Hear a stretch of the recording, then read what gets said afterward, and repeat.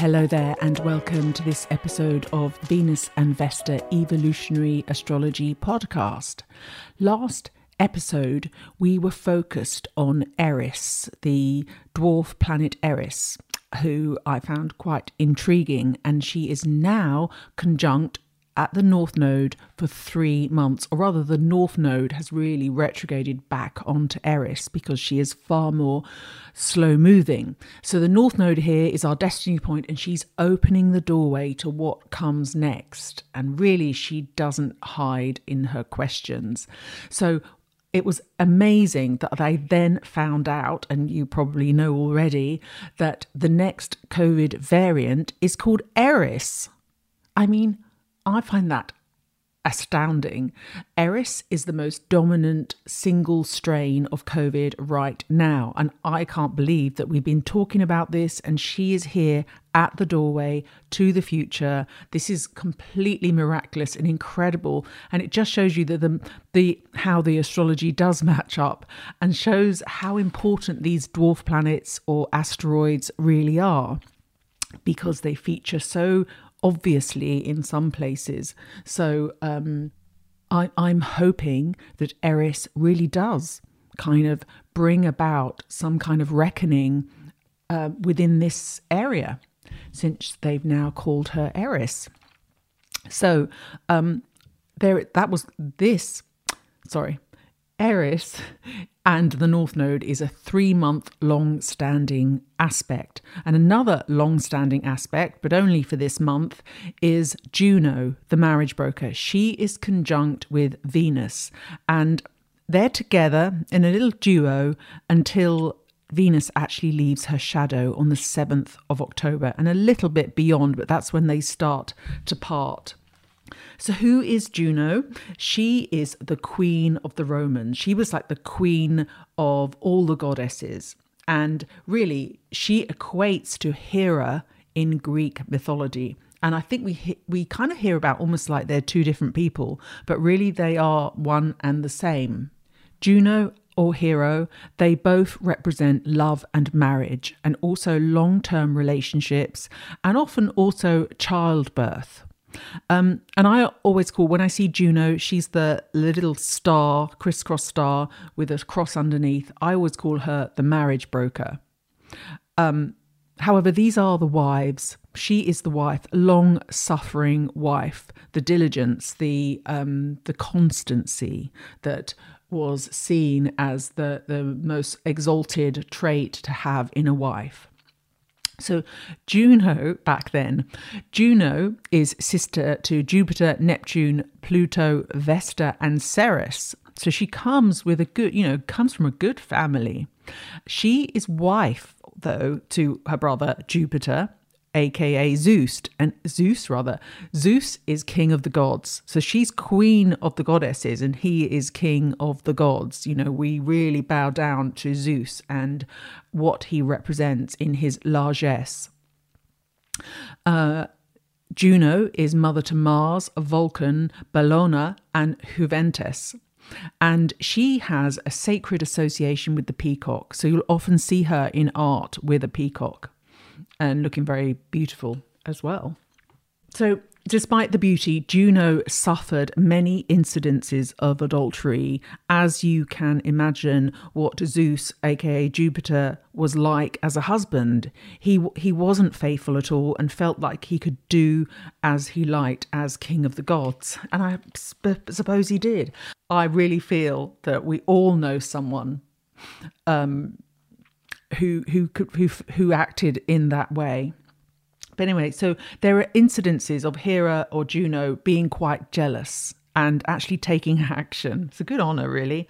So, but as Hera, we speak about Hera when we were talking about Eris, because Hera is one of the goddesses that tempted Paris to choose her when the apple of discord was thrown down. It was Athena, Hera, and Aphrodite. And of course, Paris chose Aphrodite because she showed him this image of the most beautiful woman in the world, and he was thinking about his trousers and not the power and riches that Hera was about to give him. She offered him this, but he turned her down because he preferred the babe. And so Hera is often mentioned here, or she's in those beautiful paintings of the Judgment of Paris, when the apple is thrown down and they all go off somewhere to have a really big conflab and a decision about it. But Paris does not choose Hera's offer of extreme riches and wealth and power, kingship, etc. We also hear of Hera when she curses the nymph Echo. And rightly so, really. So Echo was a nymphette, and she was in love with the very handsome dude that is Narcissus. And Echo falls in love with him. But previously to that, Zeus, Hera's husband, Juno's husband, Jupiter, has been cavorting with all the nymphs and having a good old time down by the riverbank. And Hera, or Juno, is suspicious of this, and so she goes, right, I'm going to hide down here and I'm going to kind of check out what happens. And so she arrives, and Echo, the nymph, then is told by Zeus to go and distract her with lots of chatting. And we see this happen in real life. Someone's been told to sort of chat and distract you, and we are being distracted, obviously, by so many methods of entertainment, but we've seen people go, oh, I'm just going to keep them chatting for a moment. And that was what Echo was doing to Hera, so that she couldn't see what her husband was doing, or so that he could disguise himself while he was cavorting with all the nymphs. So obviously Hera wasn't very pleased with Echo, the nymph, for doing this. She understood what was going on. She saw right through the ruse. And so she curses this nymph Echo, and the curse she gave her was to repeat the last words anyone says to her. So if you speak to her, she says, speak to her, kind of thing. And we've seen that playing in some sort of Christmas game, which is really annoying, and it is really annoying. So as Echo was in love with Narcissus, she was unable to tell him, because everything he said she just repeated. And he must have gone, oh, God, I'm out of here, kind of thing, because that was annoying. But then Echo had to watch Narcissus as he then fell in love with his own image. And she's unable to express her own feelings, and just watches him as this, his fate unravels, which must have been horrific for her. But on the other hand, Hera is kind of holding her own ground, holding her own space. She holds it together beautifully. She is nobody's fool. But so this is the version in antiquity of the perfect wife, really. And perhaps this version of the wife needs updating. There are so many good wives, in inverted commas, in Greek myths, and they've had to put up with so much. So no wonder when in the original wife of Adam, Lilith, no wonder when they say, oh, you have to be submissive, you have to be submissive. No wonder Lilith went, nah, I'm out of here. Because she could presumably see what the men had in store. And she went, no. And it did make me laugh when there was that song that came out a couple of years ago. It was a big furore about the song by Robin Thicke, was it? It's Robin, A Good Girl. And I just thought, what's so shocking about everyone getting up in arms about that, suggesting this whole good girl image was so shocking, because that's how it's been since antiquity. And I'm just thinking of another really good wife, and that's Penelope. She's wife to Odysseus, and of course Odysseus goes off to the Trojan War, which lasted 10 years in the days with no texts, no phones, no letters, because it was war. I don't think they had the messenger capability to go and send a messenger off. There were other things at hand. So 10 years at the Trojan War, and then 10 years on his own Odyssey. So 20 years that she had to wait for him, and she held it together beautifully. Nobody's fool again. So here are these mythical wives that really kind of are held up as the standard of good wifery. So now that Juno is now for a few weeks in conjunction with Venus in Leo, they're playing together. Venus is Aphrodite, of course, and another one who was there at the Judgment of Paris.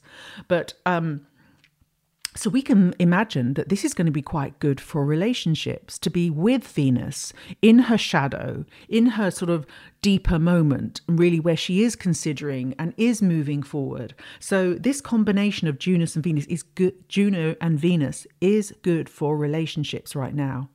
And it's good for not just kind of, understanding that there's so many petty things, nymphs, for instance, that could get us distracted. And we know we have to hold it together. We have to rise above those petty squabbles because they are not really that important. And so there's that idea that it is really good helping you rise above it, helping you move forward. But also, with this combination, it's also great for healing all kinds of past relationships. One, because of the Venus retrograde, but two, because of the way Juno has really brought her relationship forward by not, she has held it together. She is the archetype of holding a good relationship together. So with Leo, it's, what might you bring to this party? What is your part in it? And also, therefore, you don't want to bring the past relationship and the past mishaps into this relationship. So it's a good time to do that kind of work and understand where you're acting from within the relationship or potential relationship. And of course, this week now, right at this moment, we are still in the energy of the powerful new moon in Virgo, which is on Friday the 15th. If you're in the UK, it's in the morning. It's at 2:40 a.m. on Friday the 15th, British summertime. Which means, therefore, that it's on Thursday the 14th in America. So I was just thinking how with this Virgo new moon, she's a good girl too. She's a good wife. Or if she's not a wife, she's a good girl. So this is a good time to set your dedications to your own personal efforts. See that your personal efforts are heading in the right direction. So it's almost like resetting your resolve for the tiny habits that make up your day. And also maybe adding meaning to those tiny habits so that they either become ritualistic and therefore perhaps a little bit more sacred, and there's some energy within them. And that's the Virgo power of going, you know what, it's not just a cup of tea and it's not just writing my notes. It's my little ritual that I can add power to that then becomes so much more meaningful. And then because Mercury goes direct in Virgo on the same day, however, I say the same day in the UK, because this will be around 9 o'clock in the UK. So it will still be the 15th in America and the UK, but it will be the 16th in Australia and New Zealand. So because Mercury, the thinking planet Mercury, is going direct along with this Virgo new moon, this is also a time to realign your thoughts and your thinking. And what is that saying? It's your thoughts become your words become your behavior becomes your habits, and your habits become your values, and your values become your destiny. And apparently that was Mahatma Gandhi said that. I thought it was, who uses it there's that film with Gillian Anderson where she plays Margaret Thatcher, and she says it. So I don't know if she was quoting, she obviously was quoting Gandhi there, but I do think this is a perfect time to understand that, because Mercury direct in Virgo, the purity of your thoughts, the idea of your discernment and, what you allow into your mind, along with the Virgo new moon. It's powerful stuff, and really good to reconnect to what is good and true and fruitful. It's got to be sort of productive in there. And it's anything that's really good for your self-improvement and your health. But we must remember, though, that whilst we have the new moon in Virgo and the Mercury direct, we also have Venus in her shadow with Juno, which means relationships and romance. And in Leo, it's your self-belief. And all of this, how you are going to show up.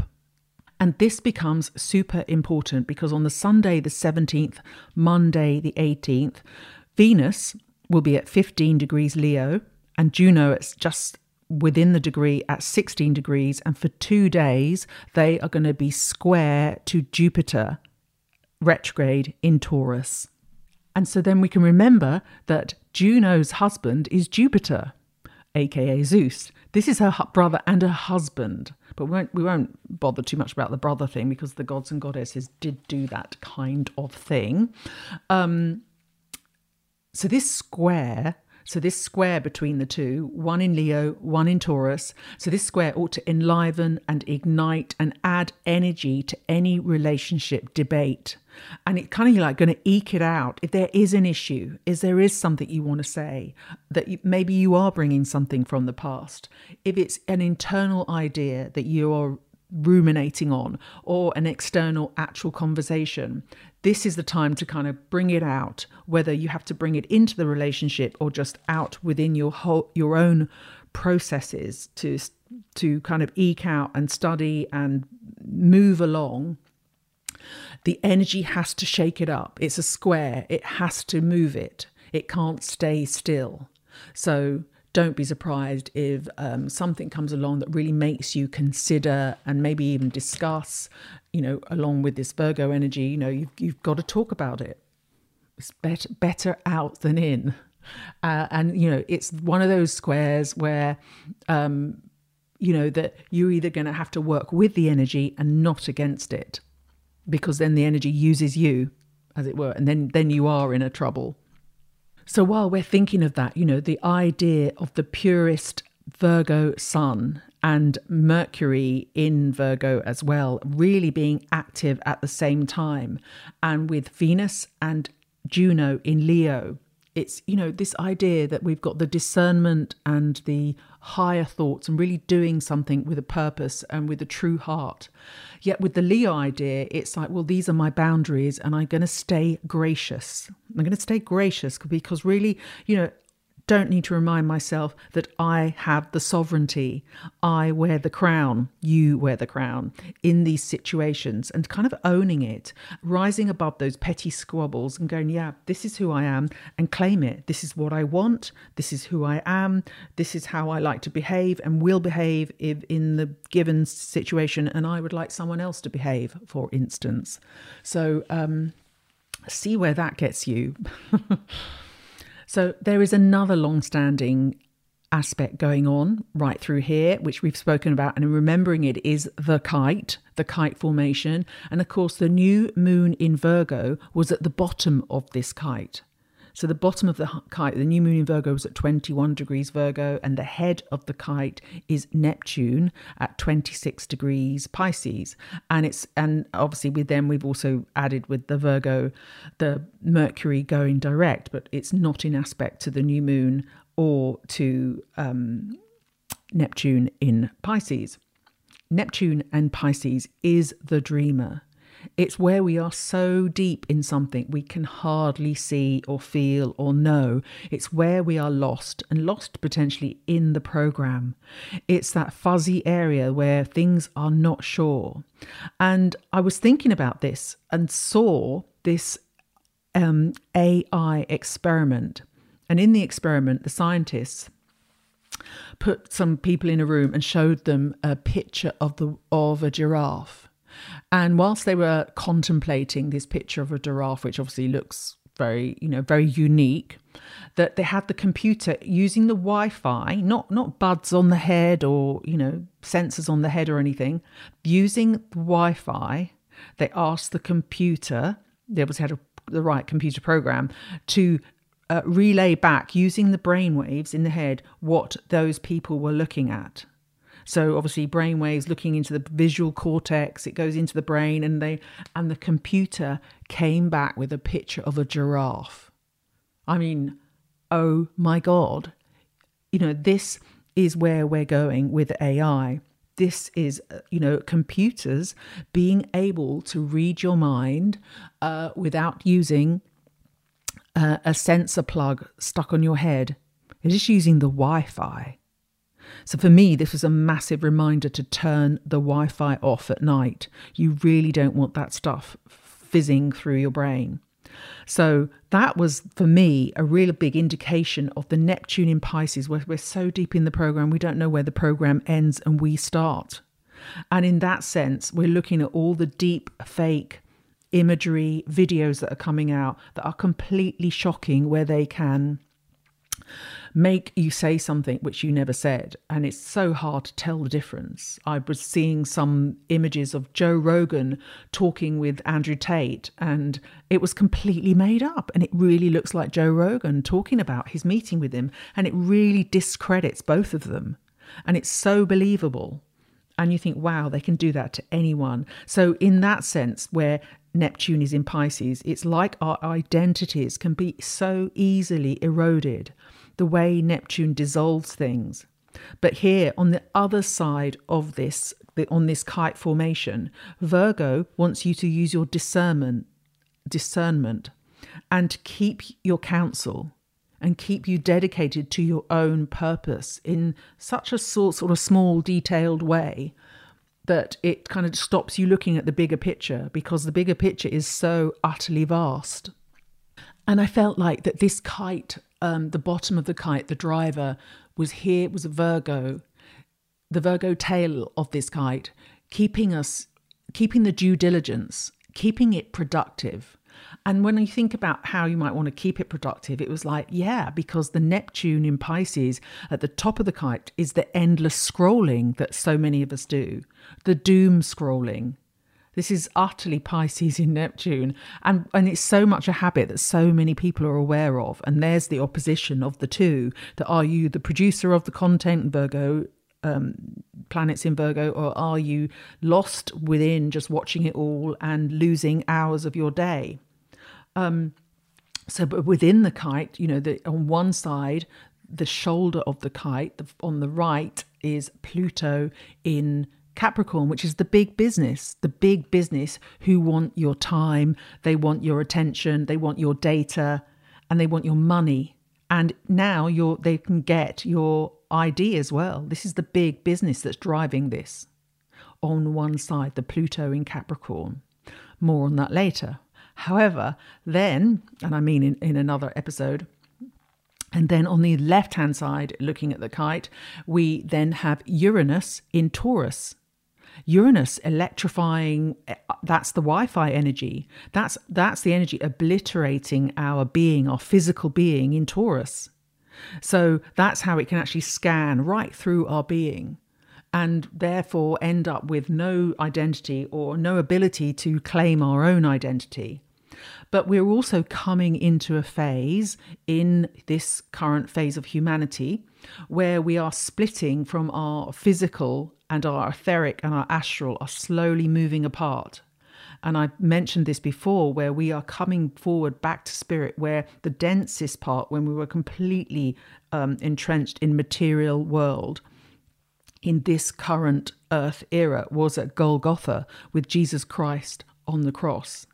And so we're moving away from that. We're moving beyond, so that our physicality is loosening away from our etheric energy and our astral. And we're now currently on the way up back to spirit. We're level where the Egyptians were, where they were coming in. And the Egyptians coming in, of course, mummified their bodies to tie their spirit, their soul, their car to earth, with all the riches around them, all the objects, to keep the soul interested in what is going on the material plane on planet Earth. So you can see now we're going beyond that. We've gone through so much materialism. We're now going back to spirit. And of course, we want to do that in the most magical and appropriate and divine way.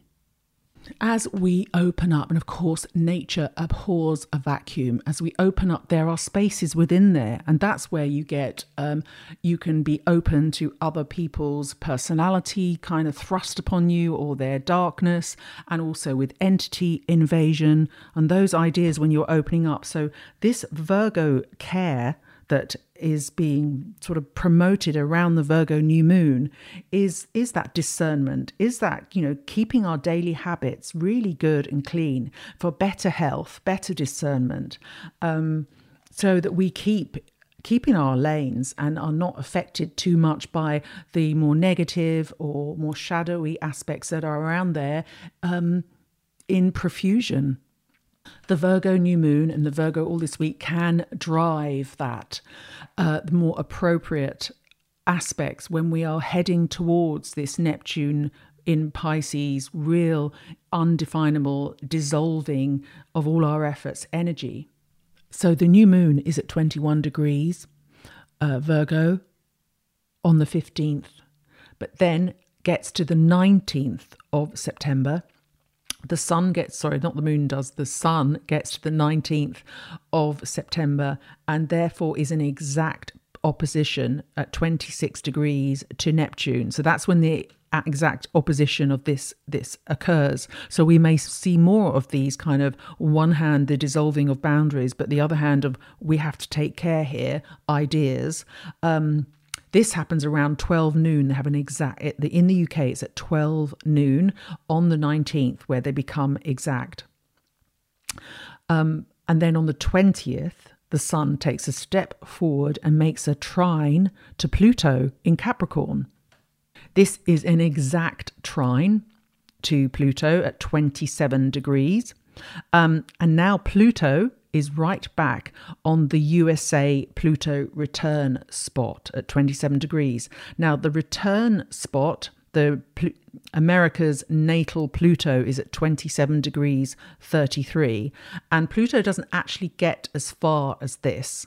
And I'm going to talk about this in another episode because I find it absolutely interesting how Pluto is crisscrossed over the Pluto return and comes back. It's actually coming back now to where Pluto was when they signed the agreement of the Act of Declaration. So they agreed it on the 4th of July, and that was the obviously the birthday, the celebration, 4th of July, but they actually signed it on the 2nd of August. And so Pluto is going back to that point because Pluto had moved on. So I'm going to talk about that in another issue, Pluto, because that will happen in early October when Pluto goes direct again. However, coming back to present time, on Saturday, the 23rd of September, Venus and Juno, Venus in the shadow and Juno, are going to make a square to Uranus in Taurus. And Uranus is a few degrees, 22 degrees on, whereas Jupiter's at 15 degrees Taurus. So she's moved on. And so whatever we were talking about before, the discernment, actually bringing out how we're feeling within relationships and what we're bringing to the relationship. Here with Uranus, it's like, wow, there's plenty of action. Sparks can fly here. So this is quite a combustible energy with Uranus going, yep.